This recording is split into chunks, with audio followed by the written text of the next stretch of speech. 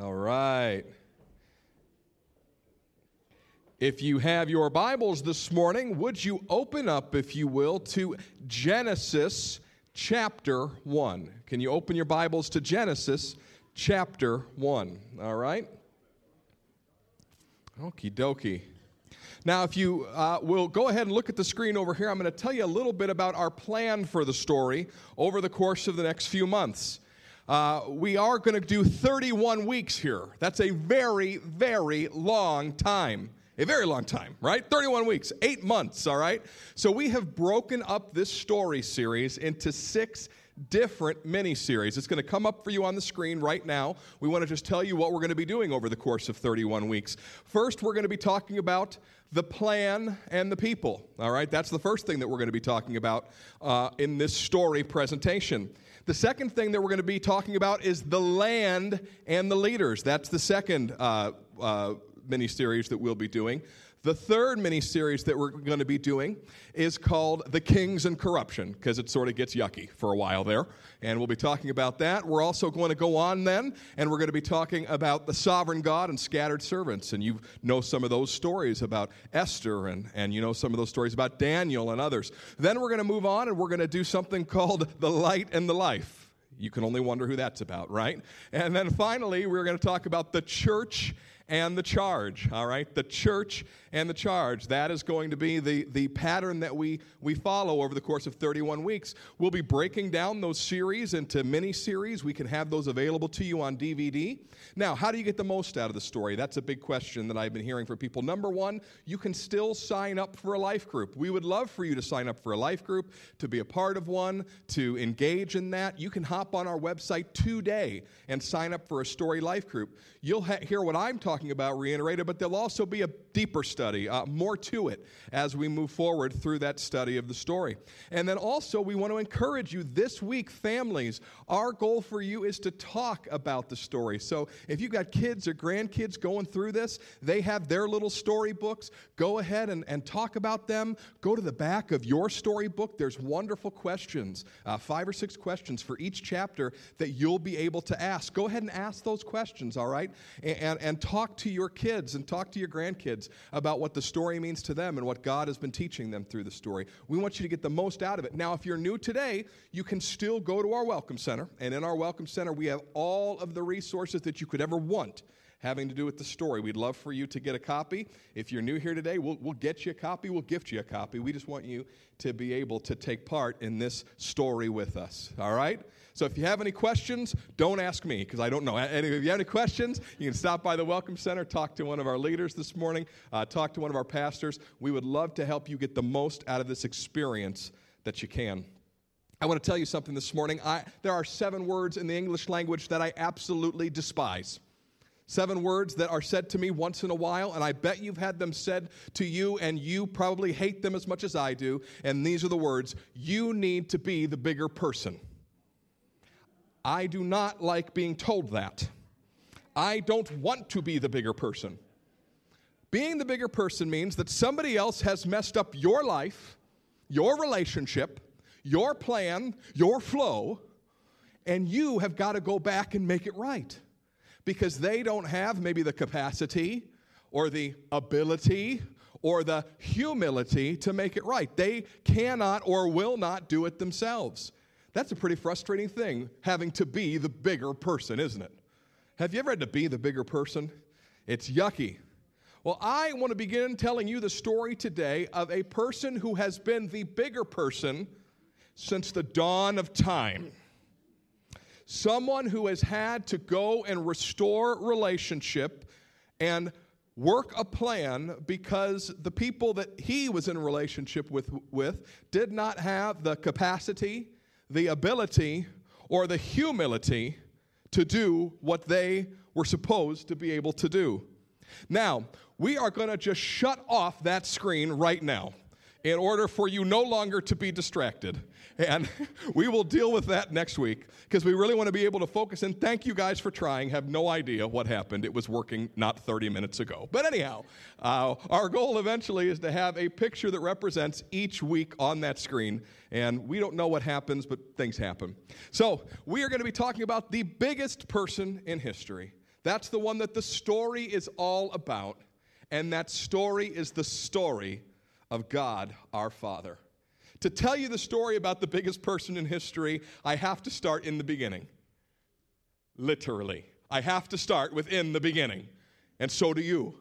If you got your story Bibles, you can open them this morning to page 1, sentence 1. If you got your regular Bible, you can open to Genesis chapter 1, verse 1, and you will see something that you could probably quote with me if you wanted to, and it would be this.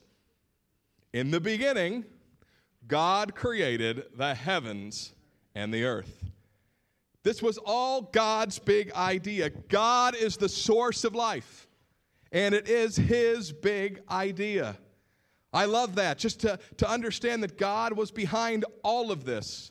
You know, in the early part of the 20th century, scientists had a theory called static universe.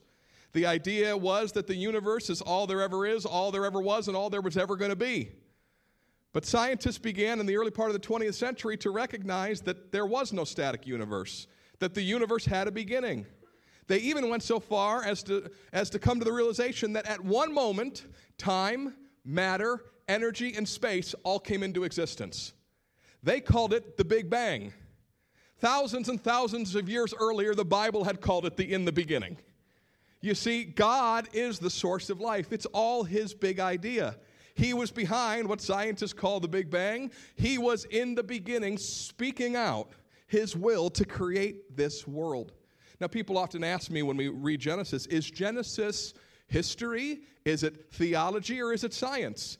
And when people ask me that question, I say, yes, it is. It really is all three in a way. It's history insofar as it gives us facts from the past. And we get the story about God and what He did and why He created from the beginning. It's science, and that science seeks the origin of things.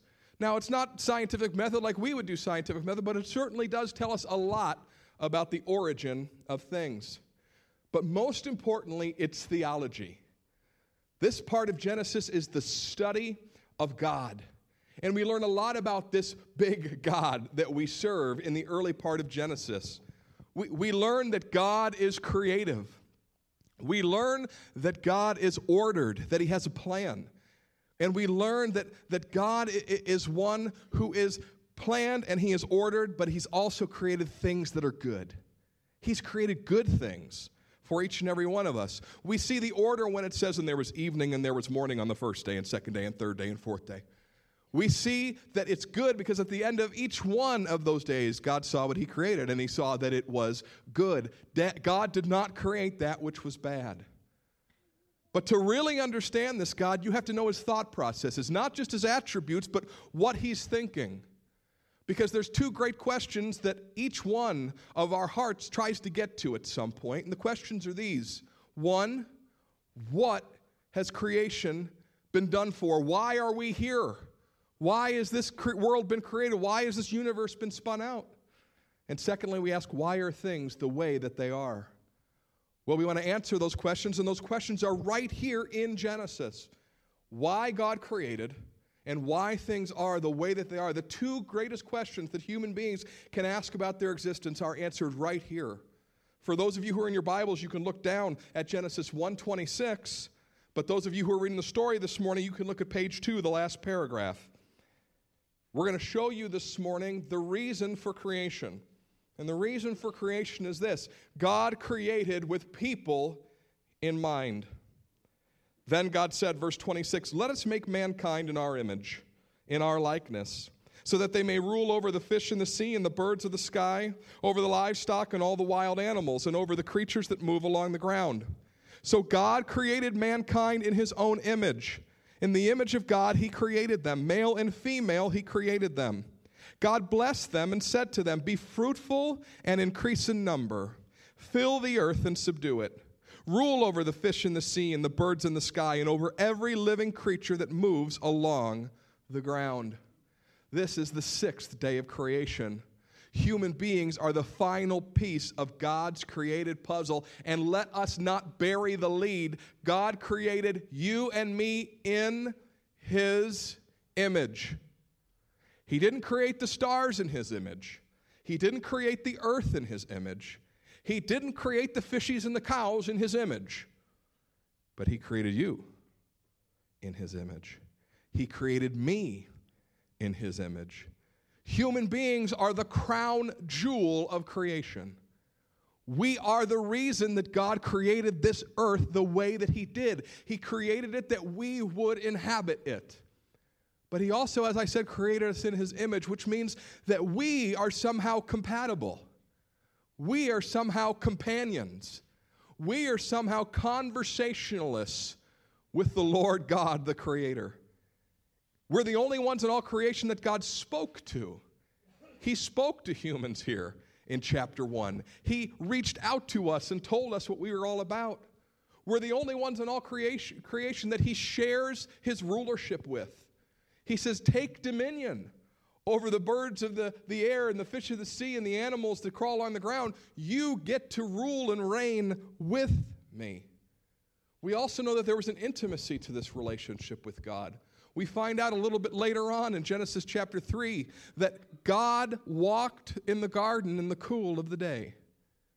That these compatible, companion, conversationalist human beings, ones who were somehow created to be like God in ways that God could interact with us, that God was close to them. They heard his footsteps and they recognized them. That means that wasn't the first time that God had gone tromping through the garden. God created human beings. He gave them a beautiful place called Eden to live in. He made things easy on them, gave them places that they could eat that they wouldn't have to work hard for. And he gave them some of his creative ability. He allows Adam to name all of the animals, and he has them tend and work the garden and be creative and have dominion with him. Pretty cool deal. Some of you are like, I'd like that. Well, you'll get there someday, just not yet. Because we're going to find that our vision as human beings didn't quite match God's vision for us as human beings. Our vision did not match God's vision. And we find in the early part of God's story that there is a different vision for life that we had. We had the opportunity to choose to be under God's care, to continue to live under his rule. To allow him to be our loving Father and to give him mastery, if you will, of our destiny. But God recognized that to create us like him, we also would have to have a choice whether or not to share his vision, to allow him to remain as our Father, and to allow him to have rulership in our life. He placed two very important trees among the trees of the garden. One was called the tree of life, one that would allow Adam and Eve to live perpetually. But the other tree was called the tree of the knowledge of good and evil. And that particular tree was the other side of the coin. You see, Adam and Eve lived in a creation that was good. They had seen the beauty and the attributes of God, his order, his creativity, his goodness, his willingness to share his authority. But we had to see if Adam and Eve would choose to do what God had placed them on this earth to do. He was not going to enslave them. And that tree of the knowledge of good and evil certainly showed them the goodness of God, but if they were to eat from it, if they were to partake of it, they would now see the other side of the coin. They would be able to see all that God is not. If God is good, they would be able to see the bad. If God is humble, they would see pride. If God is loving, they would see hate. And God knew that if human beings saw the other side of the coin, not being omniscient, not being omnipresent, not having all of his attributes, not being perfectly holy, they would choose to do what was on the other side of the coin. And we see that in chapter 3, verse 1, or for you in the story, the top of page 5. Now the serpent was more crafty than any of the other wild animals the Lord God had made. He said to the woman, "Did God really say you must not eat from any tree in the garden?" The woman said to the serpent, "We may eat fruit from the trees in the garden, but God did say you must not eat fruit from the tree that's in the middle of the garden, and you must not touch it, or you will die." "You will not certainly die," the serpent said to the woman, "for God knows that when you eat from it, your eyes will be opened, and you will be like God, knowing good and evil." When the woman saw that the fruit of the tree was good for food and pleasing to the eye, and also desirable for gaining wisdom, she took some and ate it. And she also gave some to her husband who was with her, and he ate it. And the eyes of both of them were opened, and they realized that they were naked. So they sewed fig leaves together and made coverings for themselves. Pastor Otto mentioned this serpent in the garden, the enemy, the evil one, who wanted to entice Adam and Eve to do what he and his fallen angels had already done, to rebel against God, to move away from the creator and the sustainer of the universe, to take us with him. You say, why would God allow him to do that? Well, once again, God will not force us into relationship with him. He wouldn't force angels to serve him. He won't force you to serve him. He didn't force the enemy to serve him, and the enemy exploited God's goodness in giving us freedom. He creates doubts in the mind of Eve and her husband. He raises suspicions. Did God really say? Oh, God's not telling the truth. And then he tells them an outright lie. You eat from that tree, you'll be like God. What a lie. As if they could somehow become the creator and sustainer of the universe. As if they, as created beings, would somehow become omniscient or omnipresent. They weren't going to become God, but he appealed to their vanity. Don't let anybody tell you that human beings have rebelled against God out of curiosity. They just wanted to know what it tasted like. No. He said, and you will be like God. You will become master of your own destiny. You will become the leader. Don't you want that? And you know what they said? Mm-hmm.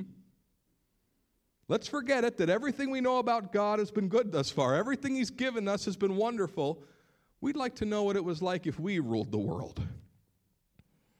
And so they ate. And the immediate result was broken relationship with God. He wouldn't force them into relationship with him, and they stepped right out of it. Their vision for life as they knew it was different than God's. And the results were immediate. They knew they were naked. They sewed fig leaves together, and they hid from God. And you say, what does that mean? Well, it's very simple. You don't talk to a lot of people in your birthday suit, I imagine. Right? And if you, theoretically, if the world was as it should be, you should only be in your birthday suit with the person that you're married to. So they weren't hiding from one another. They were hiding from God. Because all of a sudden, their guilt and their shame and God seeing them for what they truly were, what wasn't something that they could handle anymore. They couldn't talk to God in this state. They had to cover themselves. They had to hide. You ever done something just so stinky, so mean-spirited, that you were so embarrassed you couldn't even look somebody in the eye after you'd done it? You say, no, not me. You're a liar. Yes, you have. You know you have. Maybe you were 8, maybe you were 16, maybe you were 60, but you did something, you acted in a way that you just couldn't even face somebody. That's what happened with Adam and Eve that day. And isn't that a horrible place to be? Because in that moment you think to yourself, their relationship with me and that person will never be right again. That's what Adam and Eve believed in that moment. I can't tell you the rest of the story of Genesis chapter 1 through 11. You'll be studying it this week if you didn't study it last week. But human beings continually, from this point forward, choose to do the other side of the coin. Adam and Eve's own family was racked by fratricide, one brother killing another. By Genesis chapter 6, the long life of these sinful humans brought us to the point where it says in chapter 6, verse 5, that the Lord saw how great the wickedness was of the human race, and that every inclination of the human heart was evil all the time. You see, if you want to be master of your life, you're going to do things that aren't like God. You're going to move away from God continually, and you're going to continue to go to the other side of the coin time and time again, and that's what human beings have been cursed with since the fall. Not only that we know good and evil, but that we will run from God and do the exact opposite of his will and his way. We even see in the later part of this chapter of the story that God tries to start over with the most righteous dude he can find. He tries to start over with Noah. But Noah and his kids are sinners too. Not even the most righteous human can cover the sin and guilt and shame of rebellion. And certainly fig leaves couldn't. Now you say, Pastor Matt, that's the most depressing thing I've heard today. And we're going to close right here. So no, I'm kidding. We won't. We will not close here. Because even in the midst of their sin, as Pastor Otto said, God begins to unfold his plan. You mean God wasn't caught off guard? You mean human sin and rebellion didn't surprise God? Well, if it had already happened among the angels, could it be possible that he knew that it could happen among human beings? Not only does he predict the future of the enemy's demise, but he does something unexpected in the last paragraph of page 6, or verse 21 of chapter 3. It says this: "The Lord God made garments of skin for Adam and his wife, and he clothed them." Quick question: who made the first move? God moved in. He has got the crown jewel of his creation hiding in the brush with fig leaves on. And God, the bigger person, moves toward them. And the Hebrew is very, very clear. He made garments of skin for them, hide, which means that in that moment of human sin, God made a sacrifice of something he had declared good, of an animal that he had declared was good. He sacrificed in that moment to cover the guilt and shame of the crown jewel of his creation. You see, sin and shame are not without consequence. If they were, God wouldn't be all that holy. Fig leaves could not cover what human beings had done. So God took the life of something that was good to cover the shame of his children. You see, Adam and Eve didn't have the capacity, they didn't have the ability, they didn't have the humility to make things right with God. So God moved towards them and became the bigger person. Let me ask you another question. Sometimes when we think about Scripture, we think about all the sacrifices that the Israelite people had to make for God. Who made the first sacrifice in Scripture? Who made the last sacrifice in Scripture? You see, God is unfolding his plan even in the garden. Yes, human beings would later sacrifice to God to remind themselves that they are sinners and they do need something to cover their guilt and shame. But the first sacrifice ever made was made by God. And the last sacrifice ever made was made by God. He prefigured his plan right here in the garden. God unfolds his plan, and the rest of the story is God's relentless pursuit of us. The rest of the story is God's making a way for us to return to that intimacy and that purity and the rightness of our relationship with him. The Bible says that Jesus was the Lamb slain from the foundation of the world. Before God even created, he asked his son, would you be willing to be the bigger person for us? Would you be willing to cover their sin and guilt and shame forever? That's where the story of Adam and Eve interacts with our story this morning. We often think that we have to sacrifice to be in relationship with God.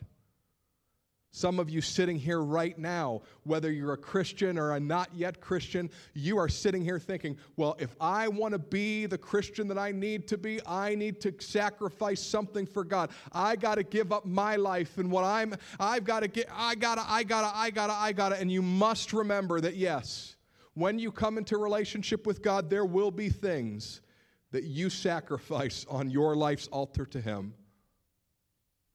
But he made the first sacrifice for you. And we celebrated 20 minutes ago that he made the last sacrifice for you too.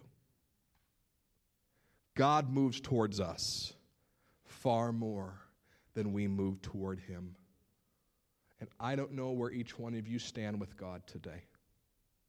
I don't know where you are in your relationship with him. I don't know if you feel close or estranged. Maybe you're hiding in the brush with fig leaves on, feeling like you don't belong to him anymore. Your sin, your shame, your depravity, your fall has been too great for him to still love you. I want to tell you this story is a story of him coming after us, reminding us time and time again that he loves us, that he has a plan, and that he wants to bring us back into relationship with him. He wants to do that for you, even today. It's part of his nature. It's part of his goodness. You may have to sacrifice something for God someday, but you can't ever do that until you allow him to sacrifice on your behalf. Let's pray. God, you are a good and a great God. You have loved us with an everlasting, eternal love. You have made a way for each one of us, God, to come into relationship with you. And even in those moments where we have gone to the other side of the coin, when we have had a different vision for our life than you have, you come after us. You pursue us. God, that crafty enemy, he still works the same way. He wants us to doubt God. He wants us to forget God's goodness. And he wants us to go, you know what, I'll just do things my own way. But the Bible also says, greater is he that is in us than he that is in the world. And you can bring to our mind and our remembrance today that you are good, that you have better for us, and that you've always been the bigger person. You've always sought us out, and you've tried to make us new. God, I pray today if there's anybody who has a roadblock between you and them, I pray that by your Spirit, even now, you would remove that. They would see you for who you are, a good God who loves them, and who even in your darkest hour will clothe them with his righteousness. Perhaps you're in this place today, and this is the day you've realized exactly what you've been hearing for weeks and months, that this relationship with God is not about you and your ability, your capacity, your humility to make things right between you and God, but God is always the one making things right between him and us. And you would say, God, I see you for the first time, the way I need to see you, as the bigger person who wants to make things right with me, who wants to come into my life and cover my sin and my shame. If that's you today, and you would like to come into that pure relationship with God for the very first time, as just a signal of your obedience and your desire to come back under God's loving care, would you just raise a hand to him today in this place? Just raise that hand. Just raise that hand. That's between you and God. You're just saying, God, I'm coming into your loving care today. Who else today? Who else today? You can raise that hand and put it down. Who else today?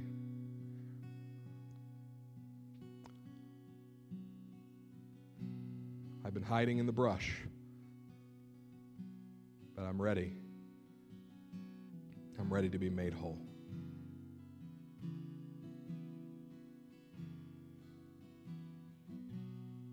For those of you who raised your hand in this place today, I'm going to pray with you, and everybody in this room is going to pray right alongside you. And we're just going to make that commitment to the God in prayer. It's not a magical prayer, but we do serve an all-powerful God, and He will honor your prayer today, and He will bring you back into relationship with Him. Let's pray. Would you repeat after me? Lord Jesus, I recognize today that you have sacrificed on my behalf to bring me into relationship with you. I recognize that I've moved away from God, that I've done things my own way, that I've sinned and rebelled, and I'm sorry. Bring me back into relationship with you.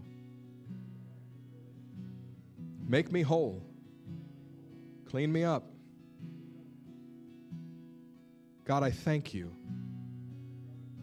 that even today you've pursued me, and now I will pursue you.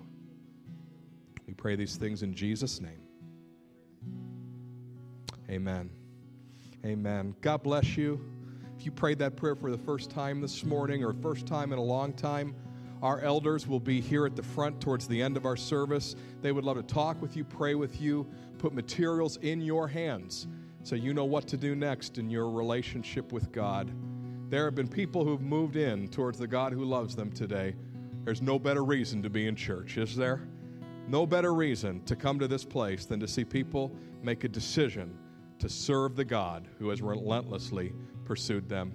Would you stand to your feet this morning? We're going to sing a song of benediction.